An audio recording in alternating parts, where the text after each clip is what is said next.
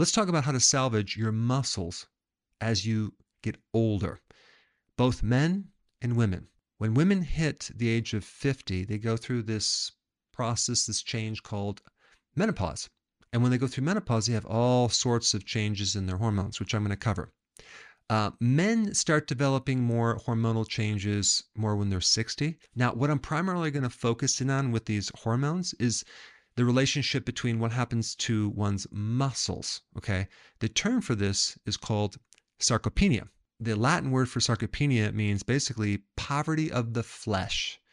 You're deficient in skeletal muscle. And this relates to just getting older. As we all are aging, including myself, I'm going to be 59, which is very weird because I don't feel 59. So, of course, I'm doing a deep dive in this to preserve my muscles as long as possible. Why is this important? Because as we age and we lose our muscles, we lose a lot of our metabolism.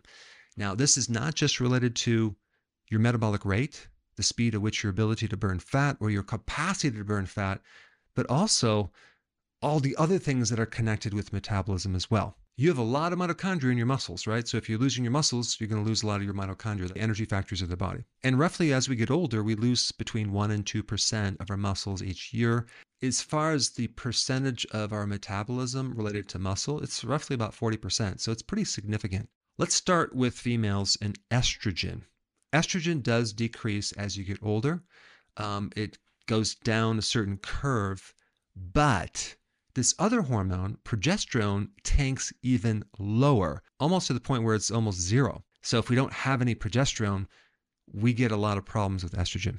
And estrogen, relating to this topic, affects your bone, affects your muscle, your connective tissue, your collagen, your cartilage. And so you start losing this connective tissue underneath the skin and things start sagging and hanging and you start getting wrinkles.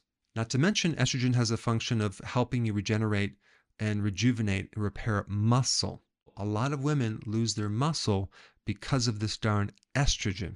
Now, typically men develop ALS, amyotrophic lateral sclerosis. It's a severe neurodegeneration within your spinal column and other nerves. So men develop this condition, ALS, 4 times more than females until menopause. Then the ratio is 1-to-1. And what's interesting about progesterone, it's an extremely potent neuroprotector. Interesting, especially if someone has ALS. Is there any relationship between increasing your cholesterol or decreasing your cholesterol and muscle? Yes, there is. Take a look at statin drugs. What's the biggest side effect of statin drugs? Muscle damage, muscle diseases. Why? Because you need cholesterol to make these steroid hormones, including testosterone. And so cholesterol is very important as the raw material to help you build muscle. So if you're trying to salvage your muscles, be careful about going on a low-fat diet and also a low cholesterol diet. And of course, statins, check with your doctor before wanting to come off of that. I'm not telling you to come off of it. And then cholesterol then turns into pregnenolone and DHEA. And pregnenolone, as it decreases, causes an increase. I think it's a compensatory thing for cortisol. So we get this decrease in DHEA, decrease in pregnenolone, decrease in estrogen, decrease in progesterone, decrease in testosterone, which we all know affects libido as well as muscle physiology, and growth hormone also goes down. And there's another hormone involved that I want to talk about, and that is melatonin. Now, when we think about melatonin, we think about the sleep hormone, right? Well, there's 2 types of melatonin. One is to help induce you going to sleep. The other one, it's a very important protector of the mitochondria, which is, again, in the muscles, right? And as far as how much that melatonin decreases as we age, it decreases by like 10 times. So when we're young, it's very high. When we get older, it gets less and less and less, which could explain why we have a hard time sleeping. In the pituitary, there's 2 hormones that control the testicle as well as the ovaries. So there's a pathway there. And that would be called luteinizing hormone, and the other one is follicle stimulating hormone.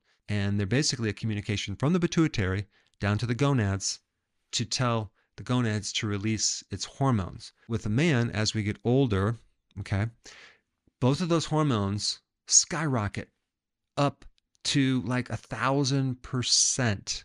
Now, what you should know about this luteinizing hormone and follicle stimulating hormone is that you can suppress it by increasing melatonin. So melatonin keeps those other two hormones in check, which is a really good solution. But the problem is our melatonin is crashed by 10 times. So how do we increase it? Is infrared light. Just being outside, you're going to be exposed to infrared. Over half of the sun's rays is infrared. And also infrared penetrates your skull like 2 inches into the body. So it can help recharge your cells of melatonin. You can also get infrared from sitting in front of your fireplace, or to have candles, or even a campfire. What diminishes infrared is artificial lights, LED lights, blue light from all the cell phone, the computer, all that stuff. So now let's talk about how to salvage our muscles as long as possible. Okay, this is the formula. You ready for this? Number 2, resistance exercise. Okay, regular, consistent exercise to take your muscles and put them against resistance, whether it's weight training or bands or any type of exercise. You want to start doing that and keep it implemented the rest of your life, because exercise is the most potent stimulator of building muscle synthesis. Number 3, animal protein. 0.8 to 1.2 grams of protein per kilogram of weight. So I weigh 185 pounds. That comes out to about 84 kilograms, okay? So I should be consuming roughly between 67 to 100 grams of protein. Now, it can be a little bit less, it could be a little bit more, but you definitely need more protein, because if you're starving yourself of protein, you're not going to be able to salvage your muscles. A lot of people are on this Ozempic medication, and one of the main side effects of that is severe muscle loss. So here you are losing all this body fat, but you're also losing a lot of muscle protein. I'm not recommending that as a solution for losing weight. Number 4, make sure you have enough cholesterol. You can get that from meats, dairy, butter, things like that. Number 5, I would recommend taking pregnenolone. Okay, you can get this as a supplement. I would recommend starting out with like 30 milligrams.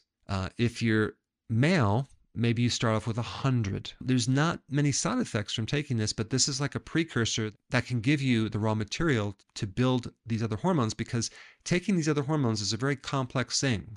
And so you have to know how much to take. And then when you take these other hormones like testosterone or estrogen or progesterone, that tends to shut off your ability to produce them even more. So if you take the precursor, it's a much safer way. And I would also recommend taking DHEA. If you're female, take 25 milligrams. If you're male, you can take 100 milligrams. DHEA also helps you build muscle, and it's a precursor. Now, as far as taking pregnenolone and taking DHEA, you know, I'm not telling you to take this. I mean, you can do these other things, but if you notice you have a loss of muscles, okay, and you want to do something to increase them, then maybe take them. But I'm not recommending everyone just get on these supplements. I think adding the exercise, making sure you have enough cholesterol, making sure you have enough sun for the infrared, I think that would be sufficient for most people. But as you get a little bit older and you start noticing the muscle loss, then you might want to take these other 2 things.